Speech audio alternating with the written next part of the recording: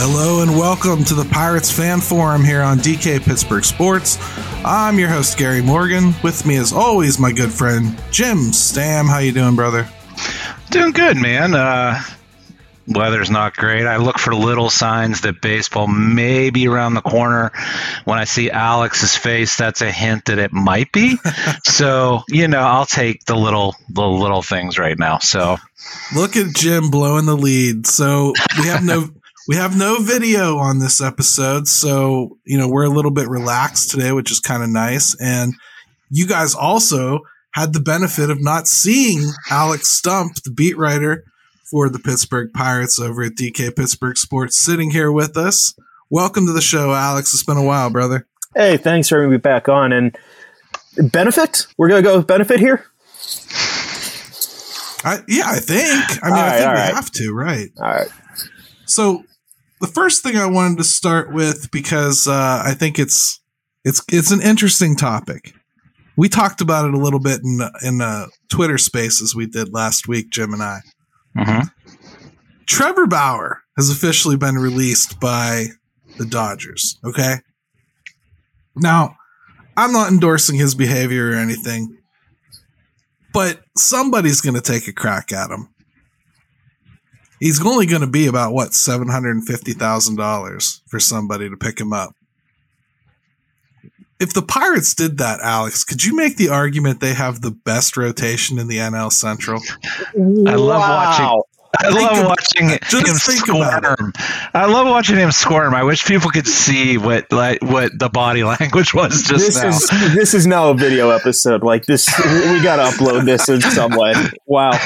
I'm going to start off by saying that I have not heard anything to indicate that the Pittsburgh Pirates are at all interested in Trevor Bauer. And given Trevor Bauer's history, I'm not going to speculate on anything like that. So I'll just subtract Bauer here from the equation of where the Pittsburgh Pirates stand in this rotation in the NL Central, because I think it's fairly favorably, because we saw Roansy Contreras last year. Wow, for a little bit. And there were some hiccups. And we could point to specific things that he was doing that led to those hiccups. Like, he was tipping for a while. And, young kids like, well, there's not hitting me whenever I'm tipping. Who cares? And then he gives up 7 runs in Milwaukee. And boy, oh boy, you want to guess what the bullpen work was that week? It was, all right, let's stop tipping. We got to fix this. You got to learn some stuff like that in the majors. Mitch Keller, that second half was great. That was the Mitch Keller everyone thought they were going to see since 2019. He put up half a season like that. And yeah, you could say it's only half a season, but the way he did it with the stuff, with the mentality, now he has an off season to refine and grow. I think there's a good chance he could do it over a whole year. So if you have those two guys leading the way, and you have these prospects like Priester, like Burrows, like Luis Ortiz, who whenever he got called up, like I had a scout immediately text me afterwards, like best pitcher in the system. I'm like, well, wait a minute. There's some pretty good pitchers in this system. And then I see him in person. I'm like, oh, he's the best pitcher in the system. I get it now. He's throwing 100 miles per hour in the 6th inning at the top of the zone. Not a lot of guys can do that. Jim texted me, I think his second game. Where the hell did this guy come from? It was. I'm guilty of this incredible. Too. Like I had heard a little bit about him from guys I have in Altoona. Like, hey, he's really good. But then whenever it happens, he's the best pitcher in the system. It's just avoiding that one big inning. Like, you can look at game logs. He had a 4-something ERA, but if you take away literally 6 or 7 innings, it was 2-something. So it just avoid the big inning, learn how to correct mistakes. That comes with being a rookie. But there's talent in this rotation. I'm kind of Vince Velasquez pilled, I think. I think Rich Hill is someone who, even if he doesn't contribute all that much as a starter, great guy to have in the clubhouse, great guy to have teach. Brubaker is a serviceable back-end guy. I just look at this. This is the first time since I've been covering the team that I look at this group of pitchers that they have, and they aren't an inning or two away from starting Tyler Beatty. Yeah, in the bullpen backing games of it too. I think a little bit more the backing of it, some of which you touched on talking about Ortiz, but Oviedo didn't necessarily look horrible last year. In fact, his last few starts, I thought he was looking like almost a lock to be in this rotation. Now I'm not so sure. It could happen. It could be a 6-man to start the year. It could be maybe we saw him piggyback in the past. We've seen him do the hybrid roles. Anything. I don't think Oviedo is still viewed as a starter right now. Whether he starts the year as a starter or whatever it is, he's still viewed as a starter. I could see that. So you're saying it stacks up regardless of the whole Trevor Bauer nonsense, which admittedly was a joke. Even though, yes, yeah, I know, but even though Jim and I are absolutely going to go out and tweet that you were on board. With 100%. We've got a day before this actually drops. You could really make me sweat for 24 hours. Absolutely. So, Jim, for real, when you look at the rotation stacked up against the rest of the NL Central, what do you think? I mean, we've looked at it as, a collective that the Pirates were putting together. And we saw little pieces they're bringing in and pieces they already had and pieces that might be coming and what we thought it would look like at the end of the year versus the beginning. Now let's look at it based on what the other teams in the Central have done. Well, that's the key, I think. That's where it does get interesting. I think if you try to stack them up against maybe other teams in other divisions, there's still some work to do, obviously. And we've still got some questions to answer. But in the Central, you at least give yourself a fighting chance, I think, with the rotation the way it is. And I'll tell you, too, it's funny. We sit here, and I love Twitter because you can go back and just look at, your old tweets. And reading about what I said about Luis Ortiz in September, this was me from September. It wasn't just the velocity of Luis Ortiz that was eye-popping, although hitting 106 was. But the run on his fastball, getting ahead in the count, the slider, the confidence was all there. I was just blown away. And we're all conservative, I think, when we talk about guys and not getting too ahead of ourselves, right?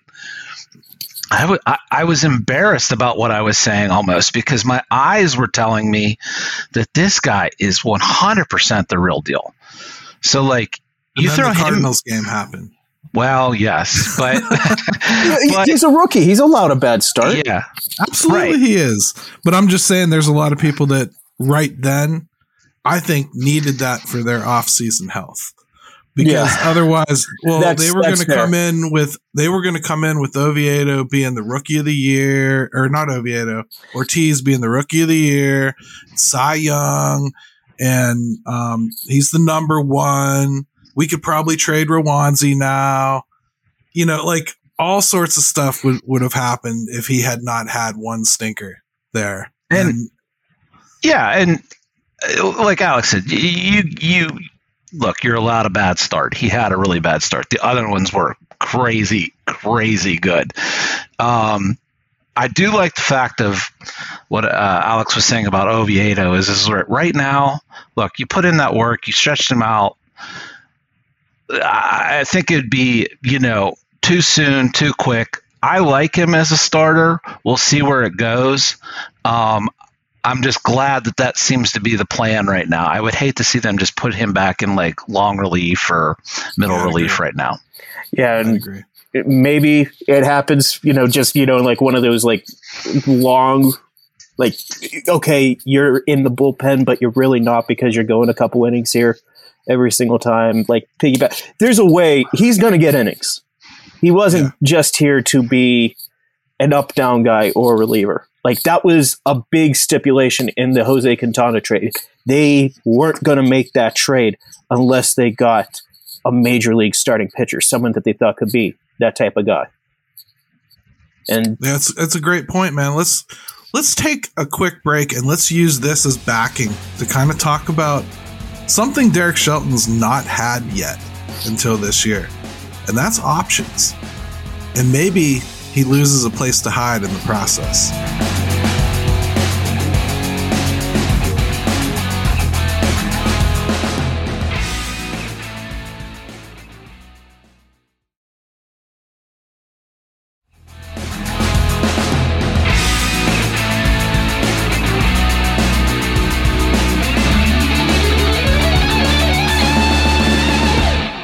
right, and welcome back to the Pirates Fan Forum here on DK Pittsburgh Sports. Gary and Alex and Jim, we're all chilling. We're talking about an improved roster. I mean, there's an awful lot of things to be upset about still out there, and I understand that. But the roster has to look better to you if you're at all serious. Most of the holes are at least competently filled, I would say. Yeah. So when you look at it, Alex, my big question really is it fair to finally evaluate Derek Shelton? He's got pieces now. You can't go, hey, who was he going to pull out of that bullpen? Hey, who was he going to put in that lineup? They should be 26 decent now. Yeah, and they can be. I mean, if the bullpen stays healthy, I think it can be a strength for the team. Of course, I say that after Bednar and Holderman and De Los Santos and basically everyone besides Chase DeYoung, spent time on the injured list at some point last year. So that's a big caveat with all this. This is, I don't want to say it's a free ride, but this is going to be a different year of evaluation for Derek Shelton because a lot of what he was brought on to do early was help build the culture, help that clubhouse, rehab where it was after a pretty dismal end of 2019. Like that clubhouse was in a real bad shape, at the end of that year. Yeah. What do you do? He took over some front office stuff, some player development stuff that a lot of major league managers just wouldn't. But because of the lockout, because of the COVID season and the time, he just took it upon himself to have a better understanding of who is in the system and have those relationships whenever they came out. He did a lot of things right, given what he had. And yeah, it was a lot of losses. They are getting the first overall draft pick for the second time after he was a manager for 3 years. That's not a good sign. That said, there's more talent here.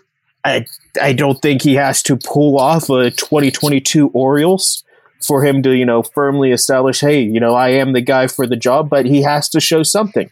Because if this team is another 100-ish loss team, arm's length, give or take, it's like there are too many young players on this team, and there are a couple major league guys who look established at this point. So if you lose 100 games again, either A, the kids aren't making that jump to the major leagues, and yeah, that's tough, but some of them have to, or the guys that you have up in the major leagues aren't growing. In either case, I think you can start to point fingers at the coaching staff of like, hey, this is year 4 for a lot of you guys. Where's the growth? Where's the improvement? These are the guys that we have to win with if this organization is ever going to win. I mean, boom shakalaka, Jim. That's the point, right? I mean, it's time to look at the coaching. What does success look like to you? What do we see differently? I mean every fan is going to hate bullpen moves. I mean, I don't care how good you are or how good your bullpen is. Every fan is going to hate bullpen moves. What does success really look like here? Yeah, well, I mean, let's be honest. When you go to your bullpen, it's either, unless it works out perfectly, you're the villain, right? You've either taken them out too long, too early. You've left them in too long, or you've made the wrong call to the bullpen and you shouldn't have brought in that guy to do it. I mean, there's so many ways to, find fault there. And hey, that's just the nature of the game and how things work. I am interested, though, in some of that. Like, to answer your question, there's got to be some improvement, wins and losses, I think, first and foremost. I think that's the first time you're gonna judge him on that. There's enough pieces here now that has to be fair. Yeah. We can't just say, okay, we're seeing a little bit of improvement on the field. Well, I think that has to translate to a step forward and some more wins. What that is, I don't know. I'm not going to get into nailing down a number. I don't want to get. So you're not going to say 72 or bust? Yeah, I'm not going down that road. We don't need that again. What a sentence that is in general. Alex, he is a lame duck, correct? Shelty? They haven't secretly extended him and not told us, have they? No, there hasn't been anything, and everything is reported right now. This is the last year of his contract. I think it's possible that if they show something, even if it's not, a 500 record or 72 wins or bust, that he could get a short-term extension to show, okay, now you got these guys to go. But I don't see that happening before the season, I guess. It'd be like show us something here, and then at the end of the year, okay, here's a 1 or 2 year deal. Make them a playoff team now. And if you do, okay, you actually are the guy. Because this has really been, for lack of a better way of phrasing it, 3-year tryout. An experimentation of, okay, can this work with coaching? Can we build, this up? Can we have it so whenever these guys come up, they hit the ground running? But it was basically a 3-year audition, and now it's time for the performance to put up or shut up. I would agree with all of that. Even your potential extension structure there. At some point, though, when you have a lame duck coach with a really young team, and Jim, you can pitch in on this too. Don't you think there comes a point where you're starting to formulate plans for players that know they're going to be there longer than you're sure to be there? There comes like a weird period where you're like, hey, so what I want you to work on this off season is, and they're kind of looking at you like, we ain't even going to be here, coach. I think that we got like 64 wins. Like you ain't going to be here. Who are you telling me to practice? Come on now. I ain't learning no cutter. You definitely want this stuff to line up a little better, right? And I would say that young guys, I don't know, you might get away with it even more. I think veterans might be the ones that also look at it and go, I'm not listening to this guy. We know he's a dead man walking type situation. I think it could go both ways. Rich Hill could just coach them then, if that's the case, because he's probably about to join their ranks anyway in the next year or so. He's Tom Brady-esque years old. That's for sure. Right. But I would think so. I think it would be really interesting is if and not in a good way, is if they got off to a really, really bad start and then we're sitting at the middle of the year or the All-Star break. Because then you're talking about hot seat, like for real, because they might want to get a head start on that next guy, right? Yeah, I mean, could then, it is such a crucial year, are you just sticking with them to the end and then just watch this, dog days of summer play out and nothing's going all that well? We're so nice for leaving Alex out of this whole thing so that he can still talk to Derek, because I'm not even going to Alex and asking him because I can see the pain in his eyes. He's like, I don't want to even touch this. I have to talk about what t-shirt he freaking wears. I don't want to. And I hate to even suggest that, but that's a scenario, right? I mean, let's hope not. It has to be, I think. So, Alex, my big question for you about the coaching would be, is he going to be able to coach? Or is he going to be getting told what to do from the GM box? Because, I think there's a lot of, we want to see X guy get X amount of at-bats. Is that kind of going to end this year and let him try to coach to win? I mean, I think that always has to be in mind with whenever we're talking player development. And look, not that he will ever admit it or anything like that. I'm sure there will be some positions where he's like, I think I would like to just bring this guy up, and let's have that. But, he stated publicly, without even me asking, it just kind of blurted out, at the winter meetings that Henry Davis and Endy Rodriguez are going to start the year in the minors. Yeah. And he definitely wanted that out of the way. Yeah. You're right. Which I don't know if that was a preemptive strike, because that was my first question in spring training this last year. It was, does O'Neal Cruz have a chance of making the opening day team? And I can't remember the response, but it was a very roundabout way of saying no. And he was ready for you this time. Yeah. And I think that's what kind of it comes up with, to Jim's point, if this season really just, April is just a disaster. If what happens here, because I don't think any of these guys are going to be up until May or June at the absolute soonest. So what happens then? I mean, do you really pull the plug after 3+ years and never let him, try with the real fruits of the labor of what's been done? I don't think you can do that. I don't think that's fair, but I don't know. He has kept the clubhouse, and I always bring that up because lesser men would have lost a clubhouse after those 3 years. Like Hurdle was considered a player's manager, and he lost that clubhouse in the matter of weeks. All right, that's how fast something like this could, just turn like that. And not to crap on your idea, but just more of a counterpoint there. Hurdle was shepherding a team that was trying to hold it together, and Shelton was shepherding a team that was under constant change. Yeah. So the team he has now doesn't look anything like the team he inherited. So maybe a little easier to hold a clubhouse when it's constantly changing. I would argue that it's probably harder whenever you come in and you just see they used 68 players last year. I mean, how could that be? How do you manage 68 egos for varying portions of the season to make sure that there is no, rat in the soup? Like it's tough. I give him an immense amount of credit for that because there were guys in September, whenever they lost to the Yankees in September, that game where Giancarlo Stanton hit the grand slam, that clubhouse was silent. And I go back to whenever I was doing this in 2019, if they lost a game like that, like they'd be upset. Like, no, they were like distraught. They were like, we thought we had this win. And it's like, this game means literally nothing.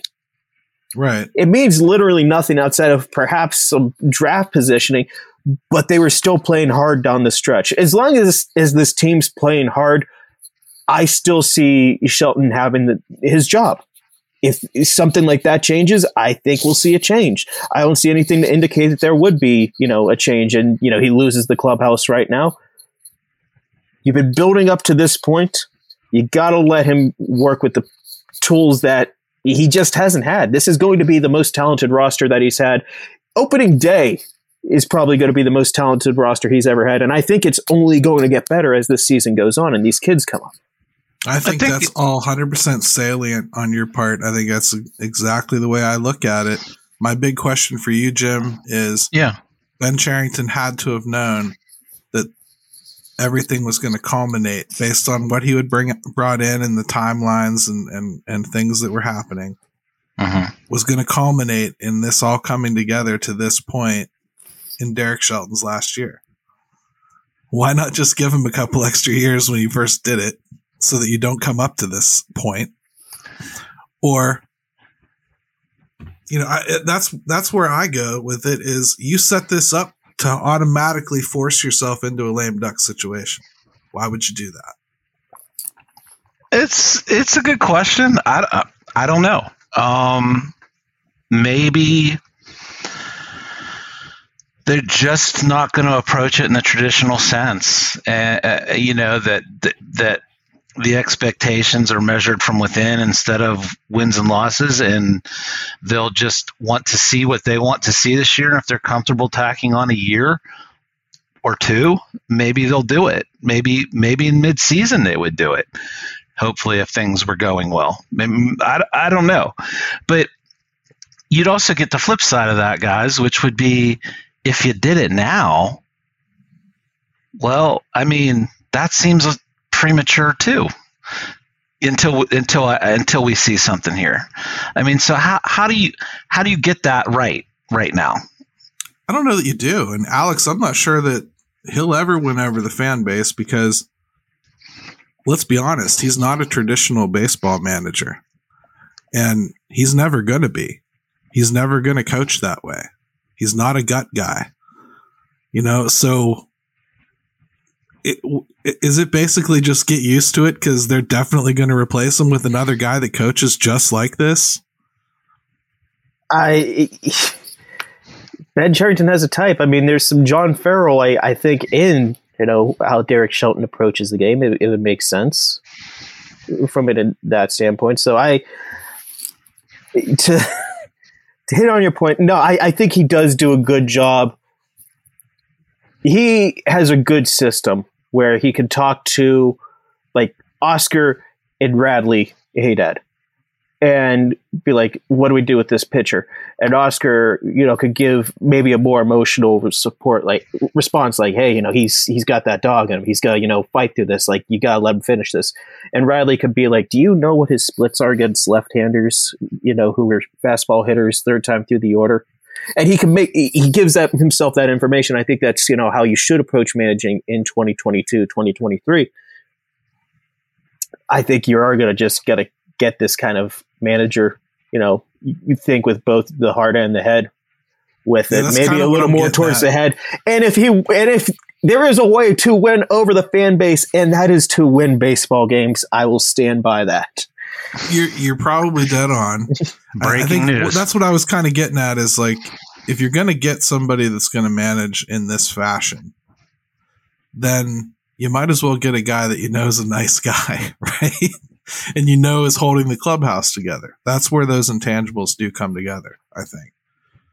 So I would let me just say one more thing is I would add that I want to see how he handles the in-game stuff more, like with the pitching staff and when he's going to the bullpen and calling for guys in certain situations, and see how that looks this year with some better options down there, and see if it clicks, because he hasn't had those options. It's blown up. They've overused the bullpen. I'm just looking forward to seeing it kind of more of a complete picture in that regard. Makes total sense to me.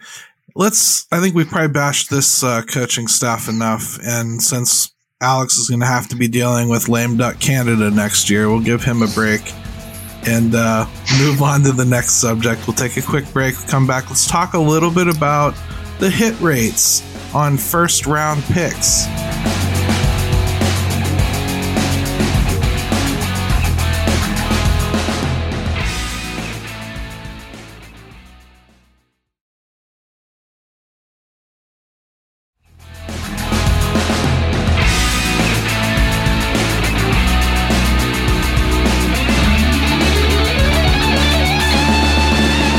All right, and welcome back to the Pirates Fan Forum here on DK Pittsburgh Sports. Our special guest, Alex Stumpf, joining us from DK Pittsburgh Sports as well. And we're going to hit him with some fact bombs today. We want to talk about developing prospects and how difficult it really is. And my buddy Craig wrote a really good piece today. I'm going to steal some numbers from him because it's pretty eye-opening. 66% of players on average drafted in the first round will reach the majors. 10% of those will average between 1.5 and 2.5 WAR. 10% of that 66, just to be clear. That's crazy, right? The percentage of players that will be seen as relative stars or superstars, which is like anything over 2.5 WAR in his eyes, is 17%. And I think about all this stuff, and then I look at Brian Reynolds' WAR, and I think to myself, how could you consider trading him in the hopes that you might get somebody else's number one pick that has this kind of success rate? And I think that's where I circle all the way back to Brian Reynolds and just, why are we even considering this? If it's on the table and potentially there to get done. It just seems to me foolish and destructive to even consider moving him. Round of applause. We made it to the third segment before mentioning Brian Reynolds. Good job, guys. We did. And I'm not going to mention any reports that people have that are really fans talking about players they don't want to give up. Right. Yeah. So, I mean, I'm going to cite a Family Guy, old Family Guy joke here, where Peter and Lois listen to the timeshare or something like that. And by doing so, they win a boat. They're like, all right, you win a boat. Or you can have the box of mystery. And Lois is like, oh, of course we're going to take the boat. And Peter's like, wait a minute. A boat's a boat, but the box of mystery could be anything. It could even be a boat. So it's so perfect. It's so perfect for this scenario.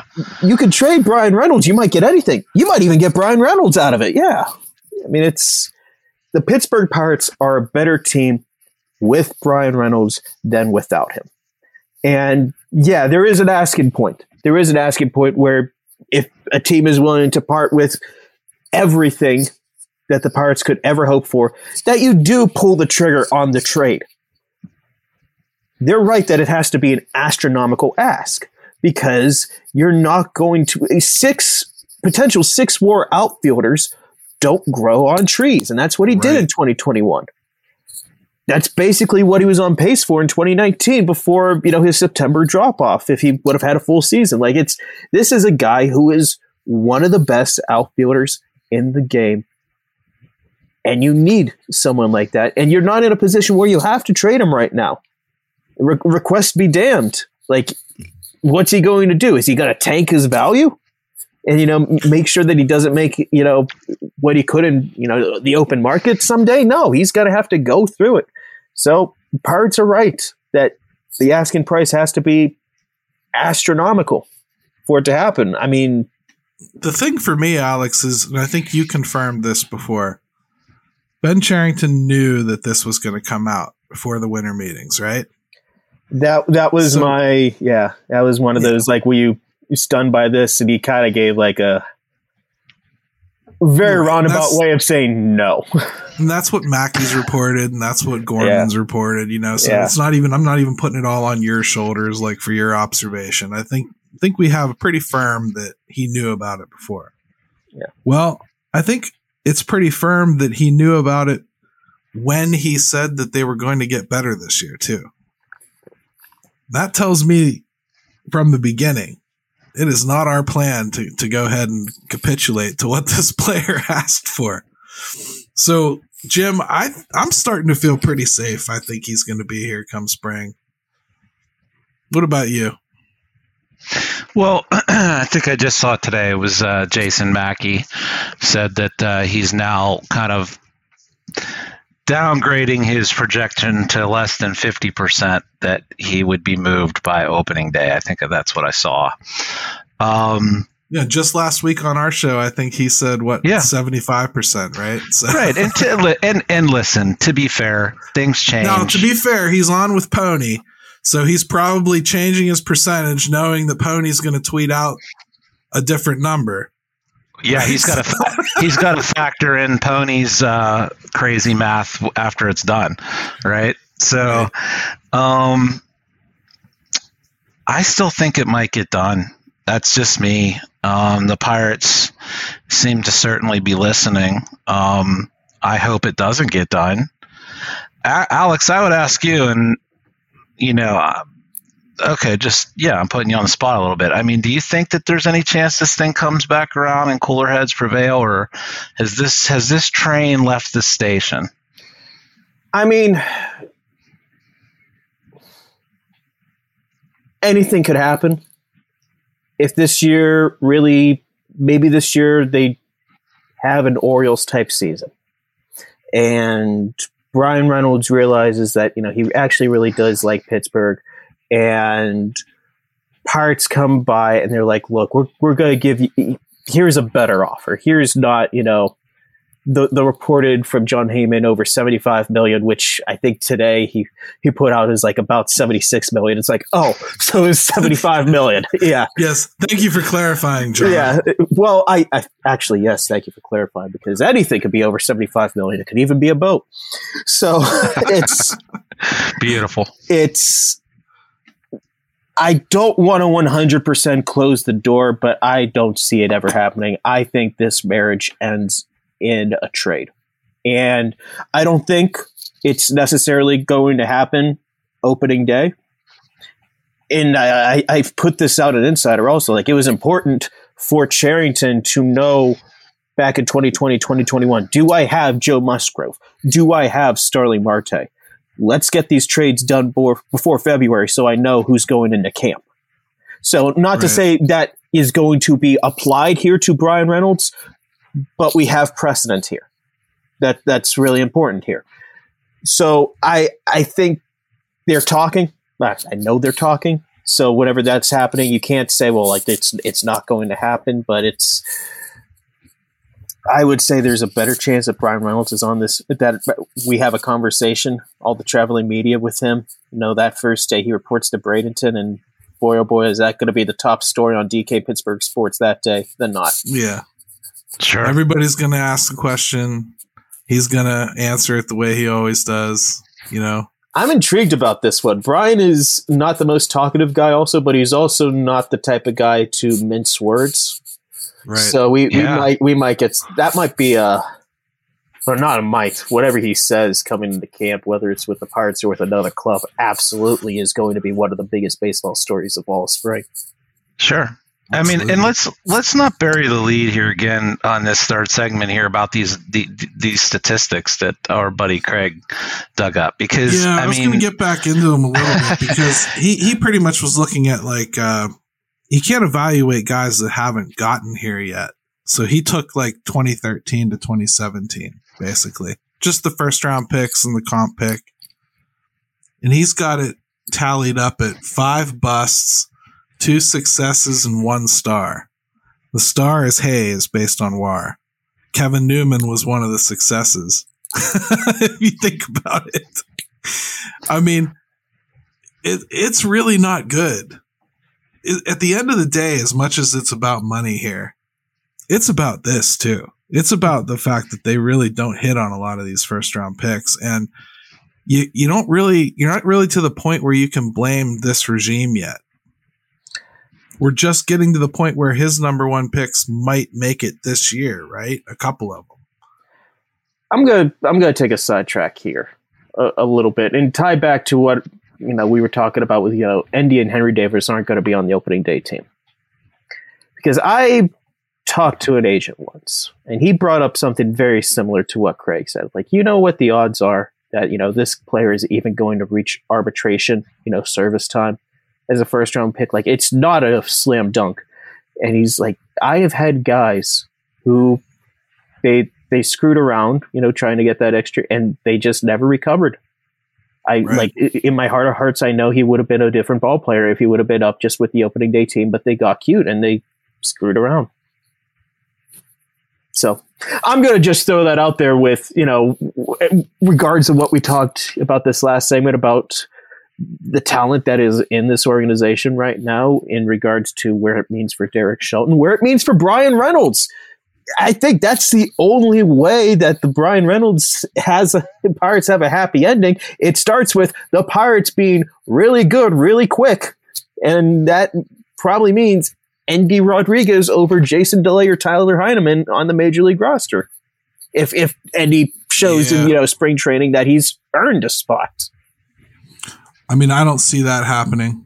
But I mean, it's exactly not happening. We have the manager saying it's not happening. So there's no speculation here. I mean, Jim, we talked about these numbers earlier, and the one that I know that really popped your eyes out. Mm-hmm. All of those picks from 2013 to 2017 add up to a grand total of 20.5 WAR in 19 years of service time. That's approximately 1.1 WAR per season. Ouch. Now, this group has to be more special than that, right? That's really what we get to judge Cherington on, because you can't really judge them on spending here. I mean, they have to be better, and I don't know. Can you be worse? I mean, the bar is not very high to meet those expectations. But I mean, look, there's no way a quote unquote small market team can do this without being good at hitting. At least it's on a couple of your high pay. I mean, how else are you going to do it? I mean, it's got to start there. You've got to get impact guys. You've got to develop those impact players, and they've got to be someone that's sitting in, your dugout within 2-3 years, in my opinion. A number 1 pick, at least. Yeah. Yeah. Forcing their way, like saying we're so good you can no longer physically hold us in the minors. So Alex, you just saw, I think it was Baseball America said that Henry Davis was one of the most overrated prospects in MLB.com, and I'm just going to... Was it MLB? Okay, so he what a way to promote your product, huh? He was hurt a lot last year, right? So, I mean, like, I'm just wondering, what are they basing that on? Because when he played, I thought he played all right. You know, I mean... Are they basing it off of will Henry Davis be Carlos Correa? You know, like, is that 1-1? You know, type of guy. Is that what their definition of overrated is? I don't know. I don't want ankle problems. Yeah. Let me put it like this. I have yet to hear someone who looks at Henry Davis and they're like, screw that guy. Like, the worst I've heard is like, this guy's going to be a good ball player. Well, is it because it's judging off one of one? Like we're judging. I guess it has to be the fact that, you know, he was so high on so many top 100s. I think maybe there's still, you know, scouts and people who are like, or Baseball America, MLB top people, like, why didn't they take Marcelo Mayer or Jordan Lawler or something like that? There's just like a lot of, I don't know. I don't get it. I think it's ridiculous to say a player is overrated before he has set foot on a major league stadium. I think that is the stupidest thing that you can do, you know, for a player. I just didn't understand. I also say Nolan Henry. That could be he's not going to care what they say there, but I feel like that might be the type of thing that's like, I'm going to lodge this in the back of my head. You know, just remember. I would think so. If I'm a prospect and I barely played even a full season of minor league ball, and I got someone saying that I'm overrated, I'm laughing it off because I mean, you're playing with guys that have been in the system for 6-7 years. I mean, you know what you look like in comparison to them and where you fit in and how you got there. It's silly, beyond silly. Especially for a guy that's had the things happen to him that's happened, which is really kind of like he's had some really bad luck since he's been in the minors. You know, I mean, he's getting hit a ton. He's had the hand, was it the hand, the wrist, came back whenever it wasn't 100%. Yeah, I mean, just some fluky stuff, and still didn't embarrass himself, by the way. So, you know, am I concerned, Gary? We talked about this before Alex jumped on, just while we were waiting for him to get through traffic. Supposedly, I don't know if that's exactly true or not, but all the dirty laundry. He's door dashing on the side in the off season. He's door dashing, so I get it. Well, you know, we talked about this. My concern is where is the ceiling with Henry Davis? I don't know that it's a super high one, but there's a safer floor to him. Maybe it'll be interesting to see how that gets judged later if it does work out that way. But overrated at this point, silly. Well, let's talk about somebody else who could happen to pad these numbers a little bit, because we got another number one pick that, boy, every way I look at it, looks like the Pirates are ready to waste. Travis Swaggerty. I don't see him making the team. I don't see a spot for him. I'm not even sure if he gets a lot of playing time in AAA, if I'm really honest with you. They've got some players they need to get eyes on that they didn't protect this year, but they have to know next year. Matt Gorski, Matt Frazier. You got to start working through some of those guys too. So, I mean, Alex, I know he's another guy you felt had a floor of kind of being a fourth outfielder, right? Yeah. I think that's still reasonable. You know, I'm not even saying it's not, but where does he fit? That's a damn good question, because last year we know they obviously brought up a lot of outfielders over the course of the year. He even got a cup of coffee. I talked to him in September and I said, like, what you take away from that cameo? He's like, I'm going to be honest with you. It was like 11 at bats. I don't know how much I could really take from a major league game up there. I was here a couple days. It's not like I could get into a real routine or anything. I'm learning stuff and then I'm sent back down to Indy. And I'm like, okay, what do they have you working on? It's like, they really didn't give me a long list of stuff. Like, I'm working on bunting. And whenever a former number one pick says the organization told you to work on bunting, that was my red flag. Like, oh, okay, wait a minute. Something's, this guy might not be. It was a weird. He might have been lapped by some of these other, you know, type of players. And it's one thing for like a Jack Sawinski, you know, who had a really nice year last year and proved that he can hold his own against major league hitting. It's another whenever it's, you know, Bly Madris. Sure. Yeah, like that's I like Bly. He's a great dude, but it's like one of those. If you're first draft pick and Bly is getting a long look and you're not, that says something. He's a number one pick. They've managed to allow him to continue to take up a 40-man spot while they're seemingly not giving him any place to play. Keeping him on the 40-man makes me feel like they want to give him a shot, but everything inside of what the team does tells me they don't. I can't see him passing Cal Mitchell. I can't see him passing Canaan Smith and Jigba. I can't see him passing Jack Sawinski. He's not going to pass Connor Joe. I doubt he passes Andujar. And I'm not sure he's going to push his way past them either. So it's not like it's all the Pirates doing, and he's hard done by. He's not doing anything extra special either. No, it was a pretty mid-year in AAA. I mean, frankly, I mean, like there's some good things towards the end, but just overall, like what he showed in, say, 2021 at the alternate site versus what he showed in 2022, I think he would have just come up in 2021. Like they might have just said, we're done with Kaye Tom. Here's Travis Swaggerty if he hadn't gotten hurt. And maybe that does change the whole career arc of what he does here with the Pirates, but that's a great point. That seemed to be the time, right? That would have made sense. And I think he had a shot early in last year too, and then he got something tweaked in spring. Still wasn't right with the shoulder. His shoulder, right? Yeah, that was. And so he wasn't really able to fly from the get-go there either. And maybe we're reading it wrong. They'll show up the spring, and he's obviously top of the pecking order. Who knows? But I don't see how all three of us could be reading this so wrong. Like I don't know how. Not to say that a 40-man roster is ordered by like where you are on that 40-man totem pole, but I feel like he's not that far away from being one of the guys who is DFA'd or let go. And I have to wonder if the Pirates had any belief that he could maybe sneak through waivers. He 100% wouldn't. But if they thought he would he be on this 40-man roster right now? I don't think he would. If they just had some way that they could outright him, or if they knew he wouldn't be taken in Rule 5 a couple years ago. There's even the question too of like when you get to spring training and you're finding at bats for people. Does he even get that a decent look? I don't know that there's even a lot of time for that.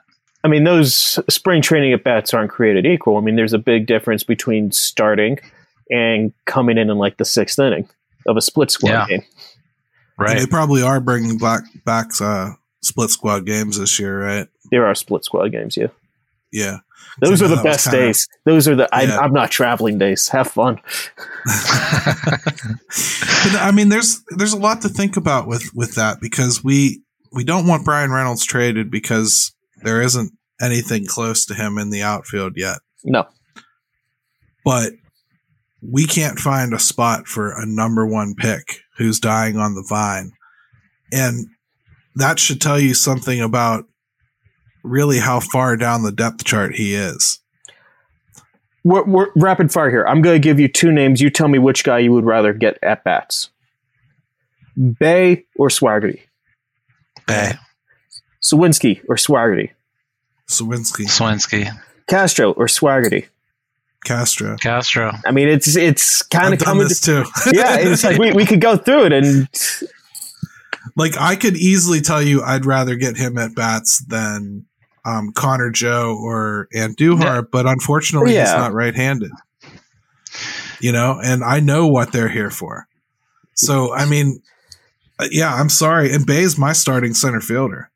It's hard but like Gary, you mentioned like they've used a roster spot on him for so long. Mm-hmm. So it's kind of weird to maybe forecast it just ending unceremoniously with him being, essentially released. But I don't know. It's hard. It's a possibility. I don't know. Feels like they made this decision when they decided to not worry about the fact that they didn't put Cal Mitchell on the 40-man and jump him and Canaan Smith and Jigba both up to the league at the same time, pretty much. that's when it felt to me like Travis got skipped. And I know he got the 9 at bats in there somewhere, but that was a joke of a call up. And like, even his wife was like, what happened? Like, you know, and I was I was trying to make like medical excuses for him. Like maybe there was something personal going on, because it was that weird. That's how off guard it took me that they sent him right back down like that and didn't give him much opportunity while he was here. I mean, he was called up because Castro was being punished and demoted, but that doesn't mean that, you know, he just hangs around a bit and then gets sent back down. Yeah, with it. Like there has to be some sort of foresight with that. This could be as simple as, you know, Charrington doesn't like what he sees. You know what? Again, you know what? I'm looking at his stats and I don't like what I see. He got rid of Cole Tucker, who was a first-round draft pick. He got rid of Will Craig, who was a first-round draft pick. I mean, that's not to say Ben is, you know, doing I have to win with my guys type of thing, but look at this roster. How many of them are players that he inherited? Like, is it literally like 5 players on the 40-man roster at this point? Right. Yeah. And the odd part about it is just like, if you've called him up, you know, it's like for three games worth, I'd have just played him. I mean, like, they were already using damn near 70 guys last year. It just seems weird that you wouldn't just let him play for those few games and then but that didn't even really happen. It's strange. Who knows, guys? So, Alex, you're going to be going down to spring training here. They just announced that pitchers and catchers are going down on the 15th. What are you looking forward to most besides getting a chance to grill Brian Reynolds? That there are just some stories that I've really been looking forward to. I was teased a couple at the end of last year. That's like, hey, you know, in spring training, like let's do this. It's like, okay, let's actually do that. Getting to know some of these younger players a little better, see them day to day rather than just like a trip out to Altoona. Hopefully, write a couple stories on that. I'm going to work. Personal goal is to write something on Endy that kind of like, whenever he does get called up, not opening day, I could just retweet that again and be like, I wrote everything that I could write about Endy Rodriguez right here. Yeah. Yeah, that'd be cool. I'm looking forward to some of the stories I've got right down there. I can't wait, man. I'm going to hold you to this because even though you didn't agree to it, I'm going to make you agree. Like, you're going to check in with us from down there, right? Well, just a little check-in, Alex. That's all we ask. All right. I'll work around the buses. I'll work around the buses and the caravans, and they're probably going to throw a Pirates Fest down there, you know, because they won't do one up here. Oh, jeez. That would, oh my God. I mean, it is advised not to comment on the matter. It is an anniversary for old McKechnie Field down there. So I know Lee Comm Park now. It is an anniversary for that place. So I think it's 50 years this year. So, but on a serious note, though, when we get to that point, just even getting to touch base with you down there, man, we're fiending for it at that point. So it's always good to hear from you then. Right. We'd be happy to do it. All right. Well, if you run into Travis Swaggerty, buy him a beer for me and say I'm sorry, because I've been talking bad about him for a while. So, anyways, hey, thanks for joining the show, Alex. It was really great. Yeah, thanks, buddy. We love getting that firsthand knowledge, and I can't wait until you're back in locker rooms learning stuff again instead of making phone calls learning stuff. I'm looking forward to that too. That's a lot more fun. Appreciate you guys having me on. Thanks, Jim, buddy. Anything else to add, brother? No, man, I'm good. Let's get out of here. All right, guys. Hey, full disclosure here. It's Gary and Jim with you. We're tacking on this segment to this show because early Friday morning, news broke that the Pirates signed Andrew McCutchen for 1 year, and we just could not have this show come out on Saturday without saying something about it. So, Jim, initial thoughts, man. Yeah, isn't it funny? Of course, as soon as we're done recording, this comes out, but I'm not going to complain. It's a cool thing to talk about, Gary. Yeah, I mean, like, listen, my initial reaction is, you know, good for the fans. Good for the fans of Pittsburgh. There's a lot of people that hold Andrew McCutchen in some really high regard around here, and it's their favorite player. And for him to be back on the team, in whatever capacity that it is. And I would caution people to think it's going to be a huge role. But there's no way to spin it other than that I think it's a really good thing. It's a cool thing to see. Yeah, it's definitely cool to see, man. I'm not going to go as far as to say it's like, Lemieux coming out of retirement, but no, but it's a big deal here. I think for the fans in general to get to see him play again here in Pittsburgh, set some pretty big records, arguably, for hits and home runs potentially this year in a Pirates uniform. I think that's important for his legacy here. And I think when they put him in that Hall of Fame out in center field as the only deserving modern member of the Pittsburgh Pirates, it's going to mean something. And it might mean a little more now. Yeah, absolutely. I mean, and who knew when I know you had wrote something about him. Perhaps potentially it would kind of be an interesting thing to have him come back. I happened to look just on a whim back in like August about some of his career milestones that he has coming up. And he's not going to be a Hall of Fame baseball player, but he's going to end up having a very, very, very good career overall, to say nothing of what he means to the Pittsburgh Pirates organization and their fan base. I mean, he's got a good chance, outside shot, to hit 300 homers in a Pirate uniform. He's going to get 1,000 RBIs in a Pirate uniform. He's 65 hits away from 2,000. He's coming up on 400 doubles. I think he's one triple away from 50. He's close to 1,000 walks. He can hit all those as a member of the Pittsburgh Pirates.